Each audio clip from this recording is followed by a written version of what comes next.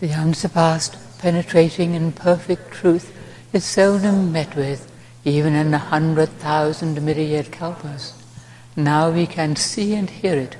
We can remember and accept it. I vow to make the Buddha's truth one with myself. Homage to the Buddha, homage to the Dharma, homage to the Sangha.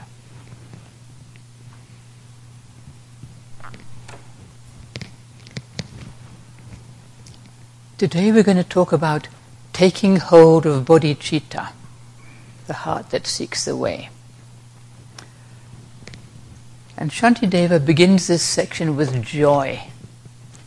He rejoices in the virtues of the Buddhas which relieve beings from suffering, whatever they may be in the 6 worlds.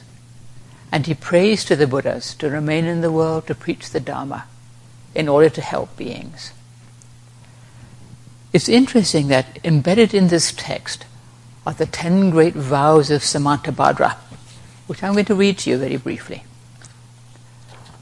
I vow to pay homage to all the Buddhas. I vow to praise the Tathagatas, the Buddhas. I vow to make unlimited offerings. I vow to repent and reform all karmic hindrances. I vow to rejoice in others' merit and virtue. I vow to request that the Buddhas turn the Dharma wheel. I vow to request that the Buddhas continue living in the world.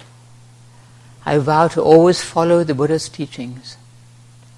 I vow to always comply with the needs of all sentient beings. I vow to transfer all merit and virtue universally. So Shantideva has been doing this, a lot of these things. I just thought it was nice to just mention that, because they're all just there, all those vows. Yes, Buddhas, please help us, please stay in the world, please help beings, and I will help too.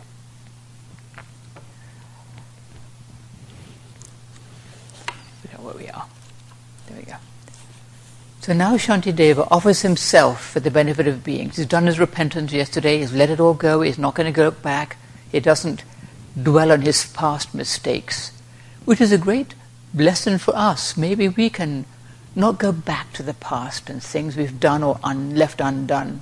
It's so easy to go back and dwell on things that we regret or things that we should have done or should not. And that's one of the karmic hindrances, actually, the Buddha says, is dwelling on the past, dwelling on regret. So let's let it go like Shantideva and just move on with joy and freedom from impediment in that way.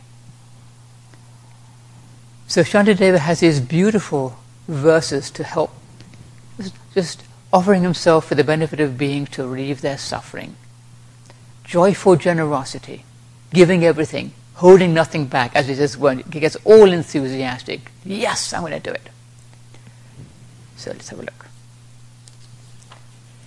He says, my body thus, and all my goods besides, and all the merits gained and to be gained, I give them all and do not count the cost, to bring about the benefit of beings. Because he wished to become, to help beings with their sicknesses. May I become the doctor, the nurse, and the medicine itself, raining down a flood of food and drink, dispelling the ills of thirst and famine, and so on. For destitute beings can I be a treasure ever plentiful. So now, he says, thus my body and all my goods besides, I give them all and do not count the cost. Because he says, nirvana is attained by giving all. Nirvana is the object of my striving, and all must be surrendered in a single instant at death. Therefore it is best to give it all to others. There's no sense in clutching on to things. You have to let it all go anyway. So we just give freely of whatever is helpful to beings.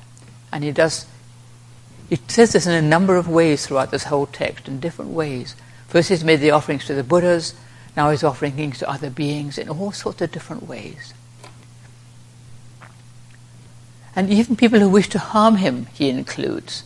Not just the people who are nice or that he doesn't worry about, people who don't like him. All those who slight me to my face, or do to me some other evil, even if they blame or slander me, may they attain the fortune of enlightenment. As we remember, Shantideva at Nalanda University, they didn't like him, they probably weren't very nice to him, but he said, oh, may they also attain enlightenment. And for us, if there are people we have difficulty with, who are not always kind to us, can we let go of that ill will between us and truly wish them well? It's not always easy. It can seem easy to say, I wish to help all beings. But then we might think, well, what about so-and-so? It's really difficult. Do I truly want to help them too? On their practical level? Well, I'm not so sure. Sometimes it can seem harder with an actual being, a human being, somebody we know and have to work with. But it's not impossible. And wishing to help all beings does help us to soften our difficult relationships. It helps us to open the heart to the people we deal with in daily life. So it does help. It seems a bit idealistic. I wish to help all beings, but not that one. It can actually, but that wish to help all beings does help us, because we see the absurdity of it for a start. But it does help us to open the heart and to wish good for everybody. So Shantideva offers himself in all possible ways for the benefit of beings. It's just beautiful. May I be a guide for those who are protectorless, a guide for those who journey on the road, for those who wish to cross the water. May I be a boat, a raft, a bridge. Can it be an island for people who yearn for land, a lamp for those who long for light, a bed for those who need a resting place? So many ways he wants to offer himself, a tree of miracles, May I always be the ground of life, the source of varied sustenance.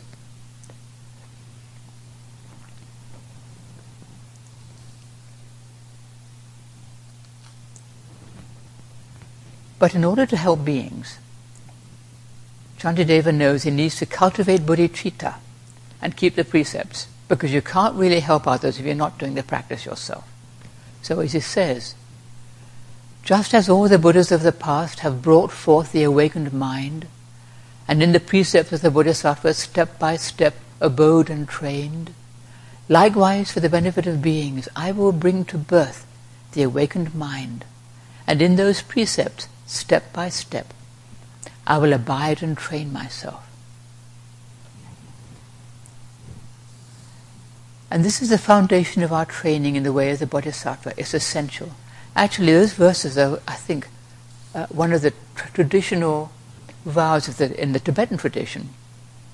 That as all the Buddhas have brought forth the awakened mind and kept the precepts, so I will do the same. I'll bring to birth the awakened mind, bodhicitta, and train myself in the precepts step by step. Arousing bodhicitta, cultivating the heart that seeks the way of the Bodhisattva, keeping to the precepts. All these things are essential. And doing this will inspire other beings to cultivate bodhicitta as well. And Shantideva imagines their joy as they do this, and he speaks on their behalf. These other beings who see this example, see the joy of wishing to help other beings to realize enlightenment for the sake of not just ourselves, but all beings. And they think, oh, I want to do that.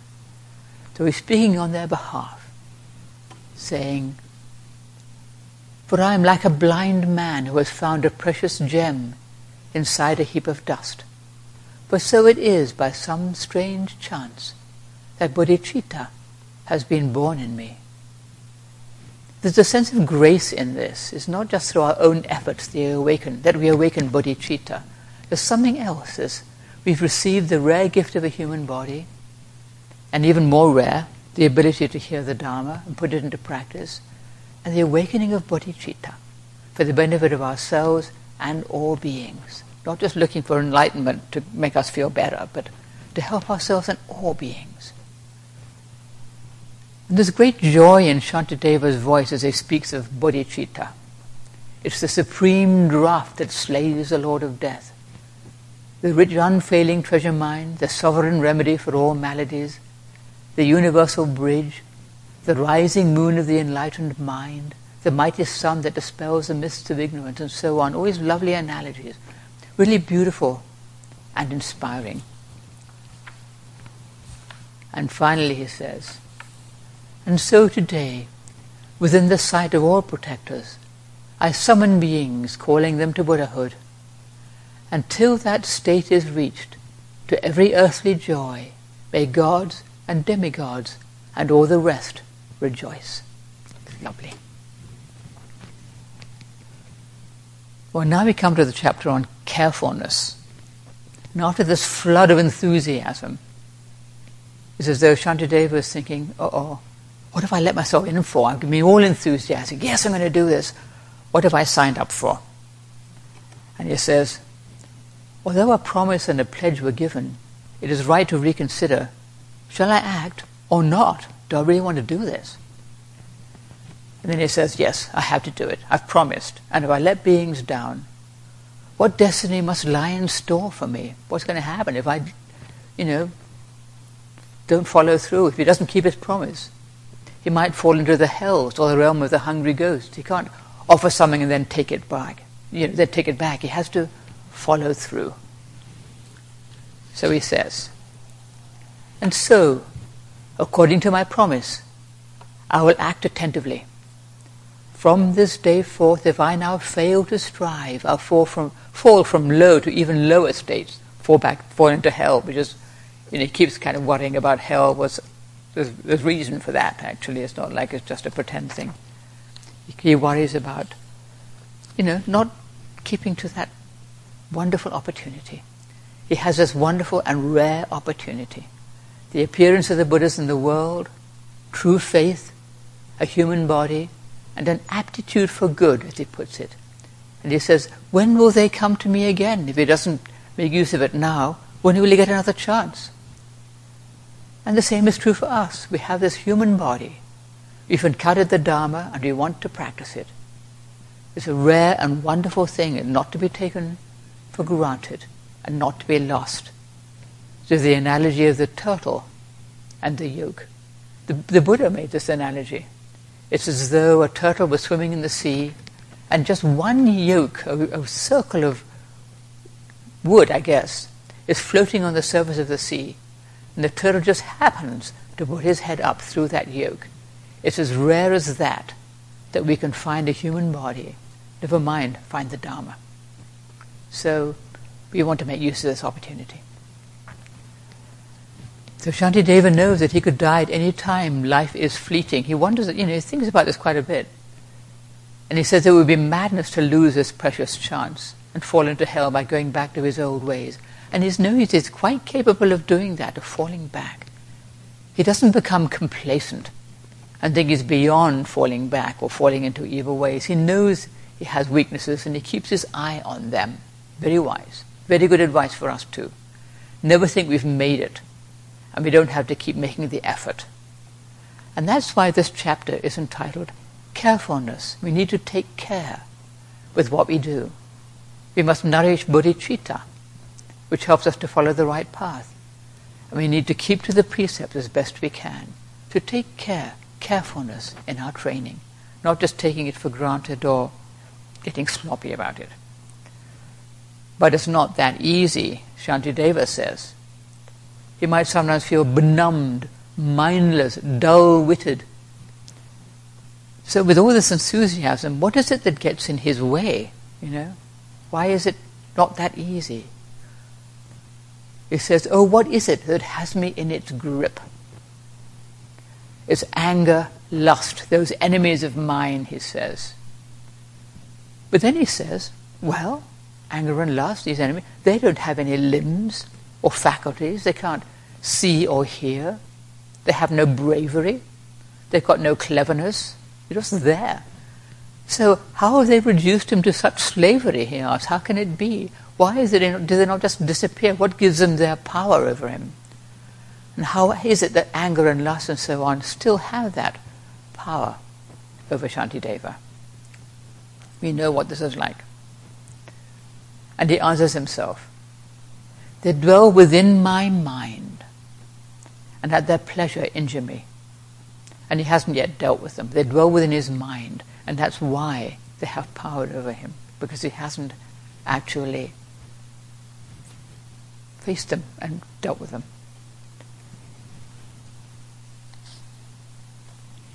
So he says, "O my enemy, afflictive passion," anger, lust, fear and all that, "endless and beginningless companion.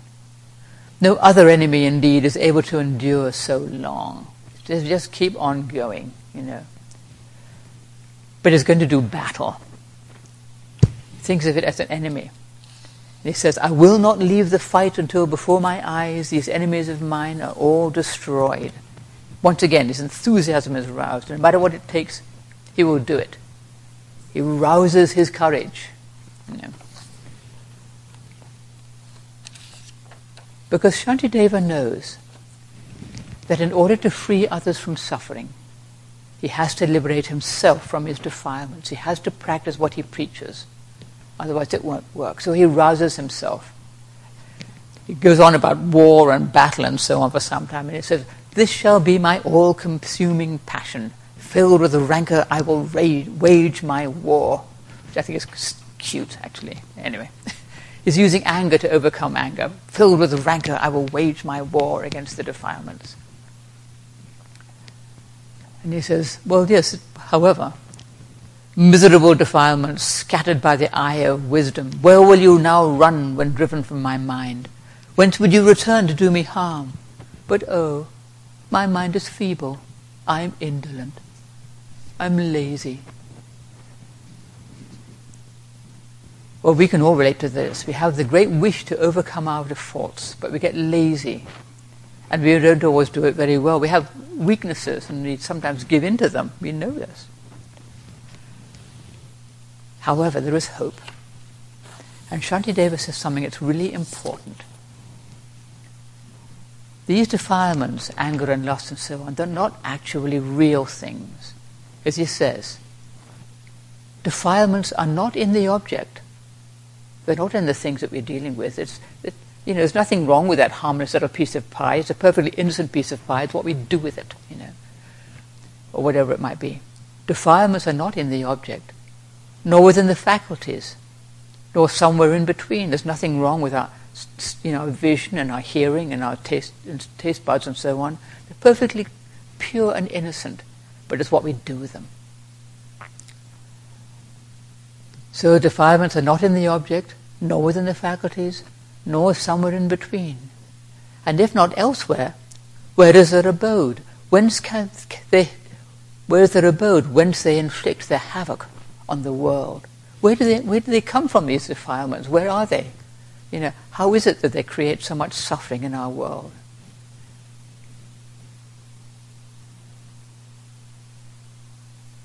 But we can't actually find them. We can't actually find our anger and greed and fear. They're just mirages. They are simple mirages. So take heart. Banish all your fear and strive to know their nature. Why suffer needlessly the pains of hell? Don't despair or give up. Just try to know the nature of our defilements, to see them. We can't actually see our anger. Where is it? When it's there, suddenly it arises, then it disappears.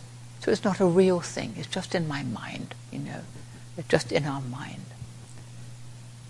And you just look into them and see that they are not the reality. We don't have to believe everything we think. We don't have to believe our impulses. We don't have to be ruled by them. We can actually liberate ourselves. So he ends on this nice note of hope, having said, "I will wage my war," and so forth. But actually, the defilements aren't real. They're simple mirages, and so take heart. Banish all your fear and strive to know their nature. Why suffer needlessly the pains of hell? Because, as we know, the defilements are what cause the troubles in this world, or the anger, fear, selfishness, and so on. And he says, "This is how I should reflect and labor, that I might apply the precepts thus set forth. What invalids in need of medicine ignored their doctor's words and gained their health? So," he says, "take the medicine, do the training, and liberate ourselves from suffering. And that is teaching for us today. Homage to all the Buddhas in all worlds.